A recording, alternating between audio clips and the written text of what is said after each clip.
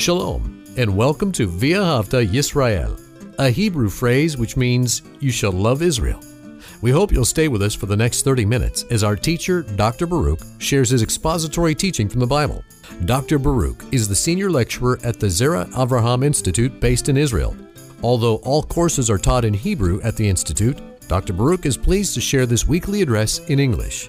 To find out more about our work in Israel, please visit us on the web at loveisrael.org. That's one word, loveisrael.org. Now, here's Baruch with today's lesson. The end times are very important to God because the end times represent a transition from this world into the kingdom of God.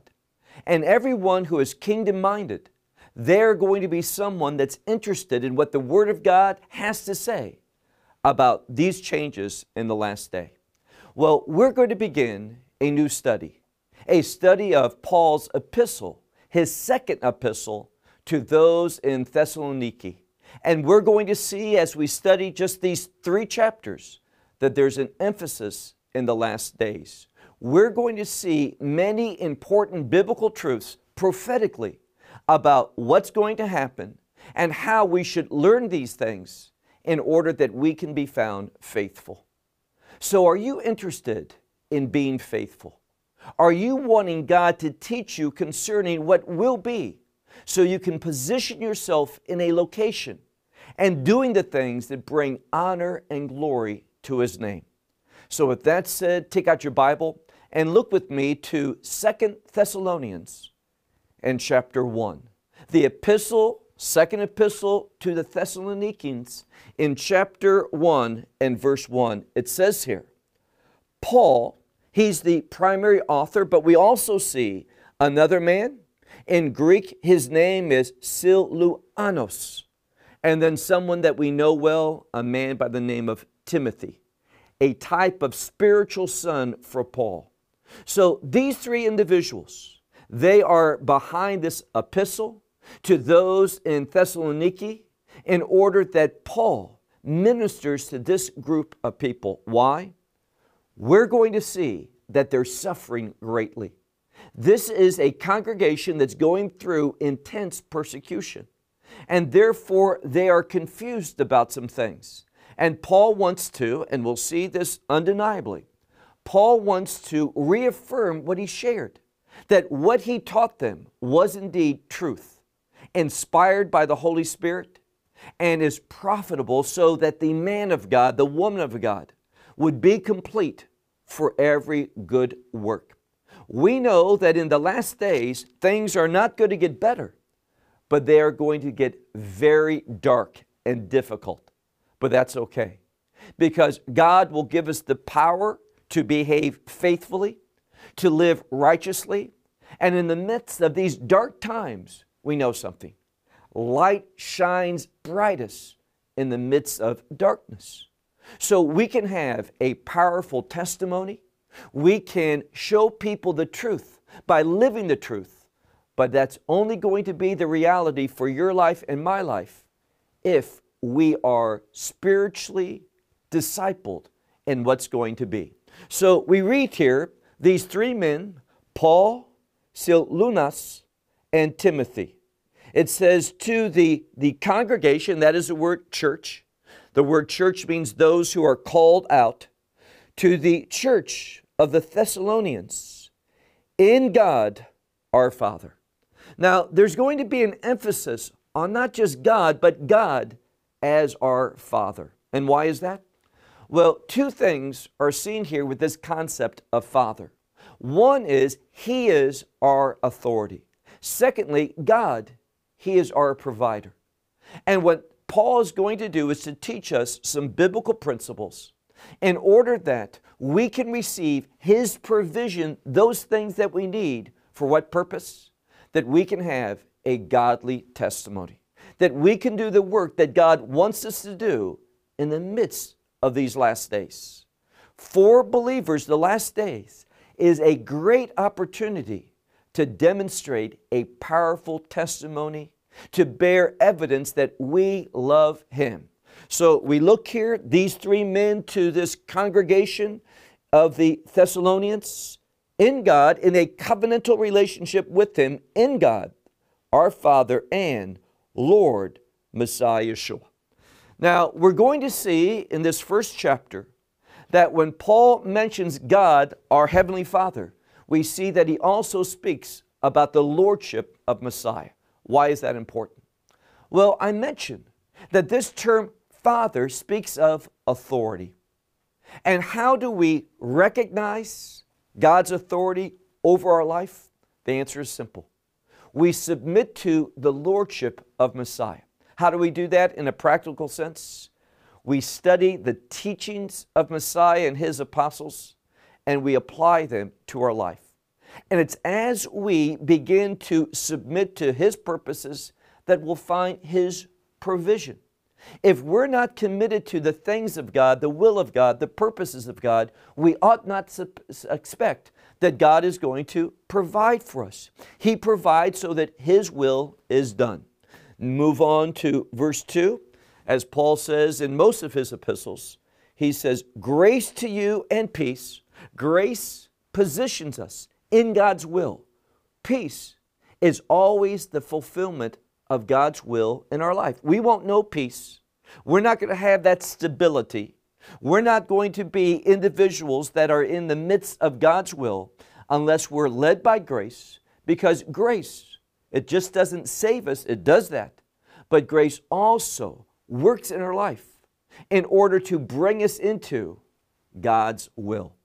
So even though he's speaking to this group of individuals, the Thessalonians, we can understand it as having relevance for us. Why? If you are someone who wants to be moved by God's grace into His will in order to fulfill His purposes. So once again, grace to you and peace from God, our Father, and the Lord Messiah Yeshua. Verse 3. Now, Paul is going to speak very personally to this group of people, this congregation at Thessaloniki. And he says, we ought to always give thanks to God concerning you. Now, the question that we should ask ourselves is this: what specifically is Paul seeing in this congregation that is causing him, when he says we ought to, it means that there's a requirement. They are doing something in order that Paul says, I want to recognize them and I want to give thanks to God because of them.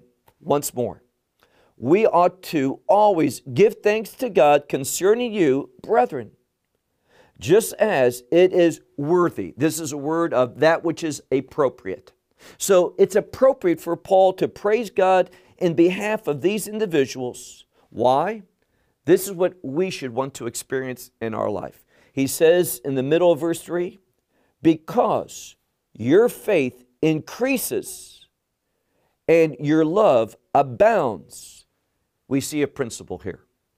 When we grow in faith, that faithfulness is going to manifest itself with what? An abundant love. So simple to understand what he's saying here. So he's praising God because these individuals, their faith is increasing and they are exemplifying that through what we can say a Torah obedience. Now, the Torah is still relevant for our life. We're not under the law, but the law is going to give us insight. We are going to see that the Word and the Spirit works together. And when I say Word, I mean all of the Scripture. And the commandments of God teach us something. See, this is the problem. Many people don't know one of the primary purposes of the law. The law shows us God's expectations for us. That is how we should live, specifically how we should love. Now, what does love and the law have to do? Well, let me give you one example. When Yeshua, that is Jesus Christ, when He was asked about the law, the greatest, He says, love the Lord your God with all your heart, soul, mind, and strength. He says the second commandment, and He's talking about importance, is to love your neighbor as yourself. There's a unity. There's a connection between those two commandments. What is it? we display our love for God by loving our neighbor. So love is the characteristic of the Torah. Paul says the same thing in Galatians. He says all the law of God in one statement, one sentence. What's that? Love your neighbor as yourself. So as they're growing in faith, what type of faith? Faith in Messiah Yeshua. As they are growing in their faith in Him, it expresses itself through a love. And what does he say? That your love abounds, each one of all of you, so there's no exceptions. You grow in faith. Each one is going to grow in loving. That love is going to be abundance for one another. Loving one another is what the Torah leads us, calls us, instructs us to do. Verse 4. So that we ourselves boast in you, meaning we boast about you, among the congregations of God, in behalf of, and here's what we see that's so important. I mentioned that twice Paul says we want to give thanks to this congregation. And now he says it is incumbent upon us to do something, to give thanks and also to pray for this congregation. We are making known, boasting about this congregation among the other congregations of God. Why? What is unique about this congregation? And here it is. We look in the middle of verse 4 where it says, in behalf of your perseverance. This can also be understood with the word endurance. They are persevering and they are enduring things. In other words, and we'll see this in no uncertainty, they are suffering for their faith. Why? Whole verse. It says, we ourselves boast of you in the congregations of God in behalf of your endurance, your perseverance, and faithfulness in all your persecutions and the tribulations which you bear. Now, this verse is foundational. It gives us the understanding, the context that we need to understand one of the primary reasons why Paul is writing to those in Thessaloniki, because they're going through a very difficult time. We know what it is. They are being persecuted, so significant. This is just not being persecuted, but the word there is your persecutions.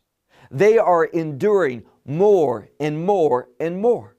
And he also uses a word, and that is the word thalipsis, and it's in the plurals where it talks about abundant tribulation.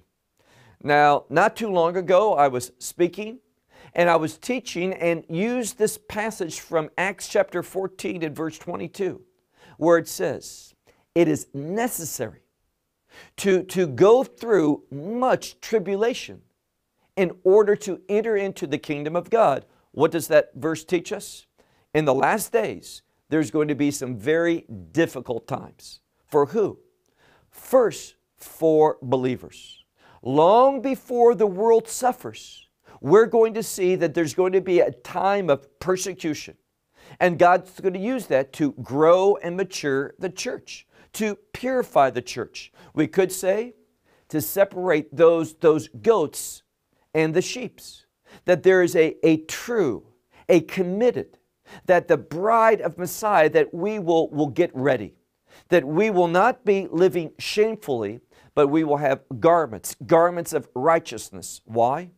Because righteousness, when we live righteously, we will be manifesting the glory of God. And that's what a God-pleasing testimony is all about. So this congregation, look again at our text in verse 4 at the end. We talk about abundant persecutions and also bearing through these multiple tribulations. And all of this, look now to verse 5. He says all of this, and he uses a Greek word that speaks of evidence. It is something that confirms something. So he says all of this, what you're going through, is evidence of the righteous judgment of God. And what is this righteous judgment? He says in this passage, for you have been counted worthy of the kingdom of God. So it's us suffering for our faith that demonstrates, it's not earning, it's demonstrating that we are worthy, that we are kingdom people, that we don't belong to this world. Here's what he's saying. Those who belong to this world, they hate the kingdom of God. Now, we know Messiah taught this. They hate the kingdom and they also hate the king. And that's why Messiah says, they hated me, they're going to hate you. They're going to move against you. And this is what this congregation is experiencing. And they have a question.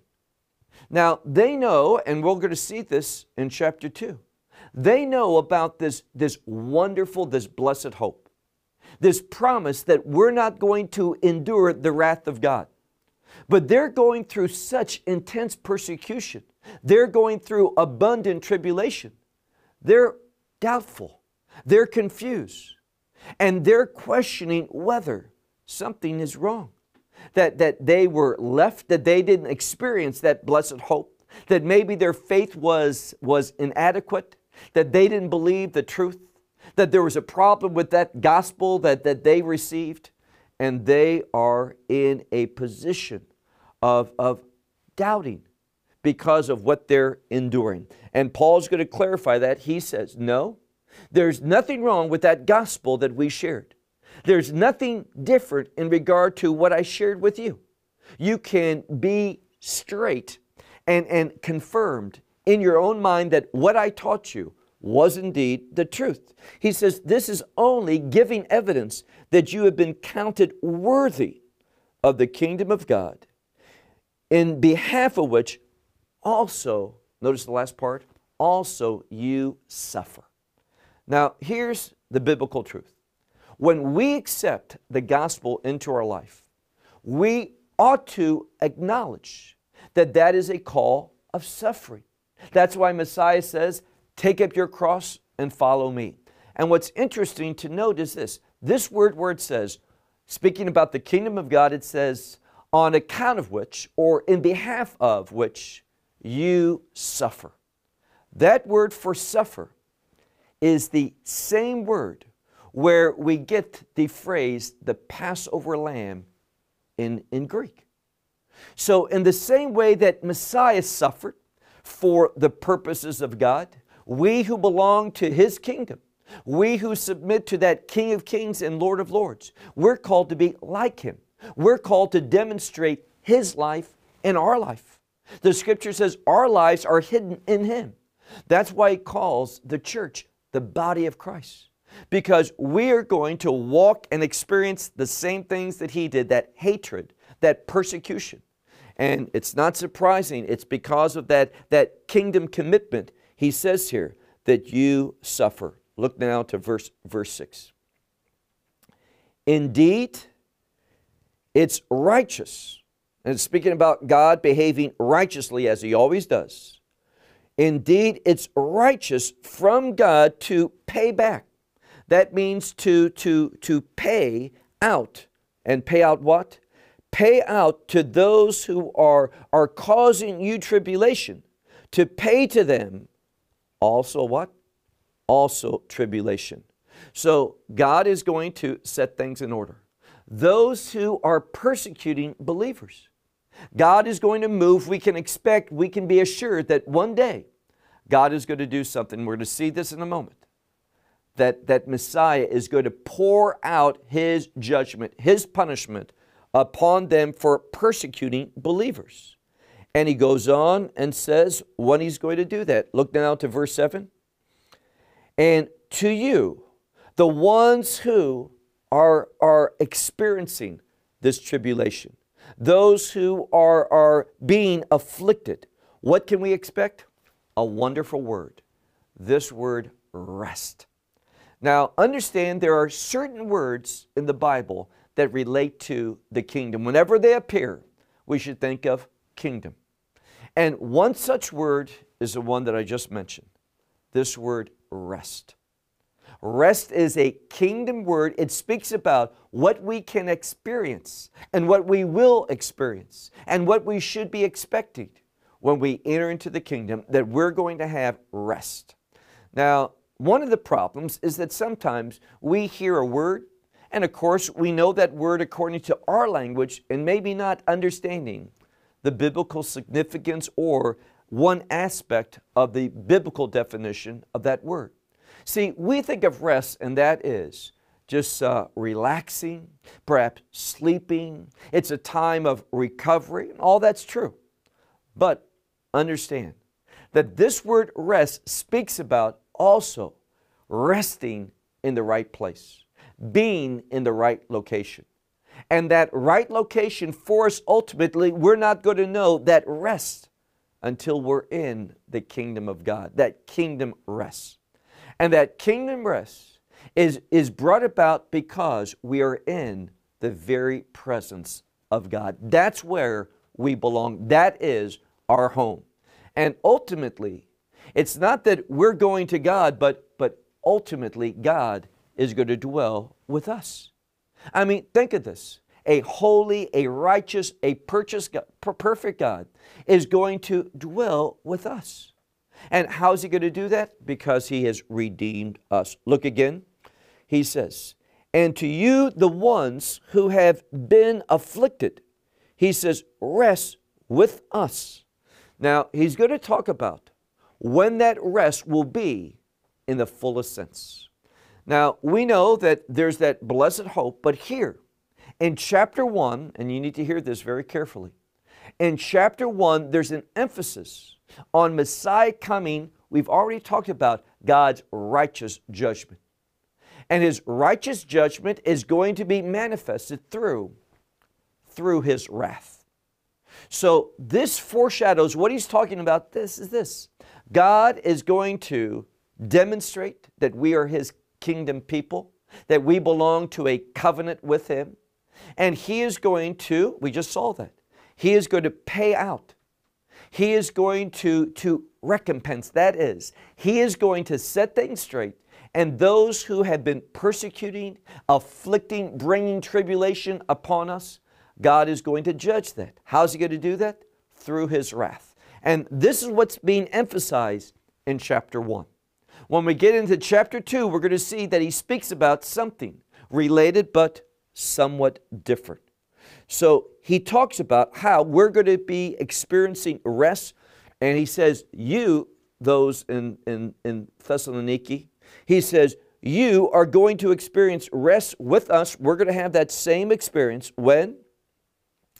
In the revealing of the Lord Yeshua from heaven with His angels. And it says here, with His angels in His power. Now, God is going to do something. Right now, many people, they don't know God. They don't know the authority of God. And they have never seen the power of God in action. Now, one way we see it and get a foretaste is that we look at His creation. But God is going to manifest His power when He begins to pour out His judgment in the last days, His wrath. And this is what verse 7 is speaking about. Look again, where He says, in the revealing of the Lord Yeshua from heaven with His angels, and it says His power. How do we know that we're talking about God's judgment? How do we know that we're talking about the events after the rapture? Because we're given a very clear indication of this in verse 8, where it says, in flames of fire, and giving vengeance to those that do not know God, and the ones who do not obey the gospel of our Lord Messiah Yeshua. So we read, this is God's wrath. It is poured out, as the prophet says, in regard to the events of the last days, speaking of His wrath, and ultimately that wrath will conclude with the second coming. So the blessed hope, that is the rapture, happens before the wrath of God. We are removed. Why? Paul says in 1 Thessalonians chapter 5, the last chapter of that previous epistle, he says in verse 9 that He has not appointed you, that means believers, those who have received the gospel. He has not appointed us to receive wrath, but to obtain salvation. Now, that verse is important because he's not talking about being saved. He's speaking to people who have already been saved. See, we need to understand that salvation can be speaking of, in the Scripture, having your sins forgiven, being invited into the kingdom of God, having that relationship with God reconciled. But it also speaks about another aspect of salvation, and that's that victory. Experiencing the outcome of being saved. That eternal victory that we're going to have in Messiah Yeshua. And here, that victory in the fullness is not going to be known until after God's wrath. Why? God's wrath will move in order to put things into His kingdom order. So the rapture happens. We are with Him. The Scripture says we'll forever be with Him. And we're going to be enjoying that intimacy during the time that God's wrath, His judgment is poured out upon the world. But ultimately, we're not going to know that kingdom experience and the blessings of that kingdom until when? Until after God's wrath. This is what he's speaking of here in verse 8 when he talks about those that are going to receive the flames of fire, and they're going to experience, because God's going to give vengeance to those who do not know Him, that do not know God, and the gospel they have not obeyed. And because they have rejected the gospel, they are going to be recipients of God's eternal wrath.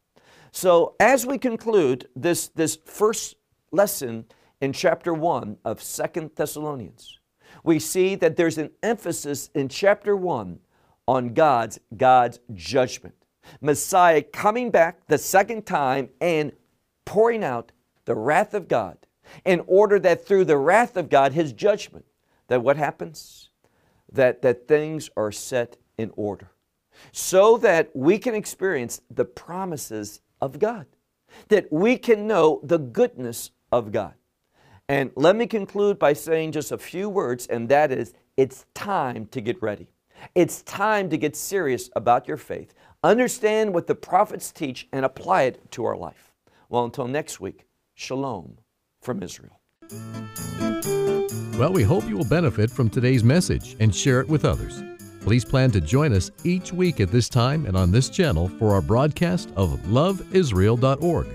Again, to find out more about us, please visit our website, loveisrael.org. There you will find articles and numerous other lectures by Baruch. These teachings are in video form. You may download them or watch them in streaming video. Until next week, may the Lord bless you in our Messiah Yeshua, that is Jesus, as you walk with Him. Shalom from Israel.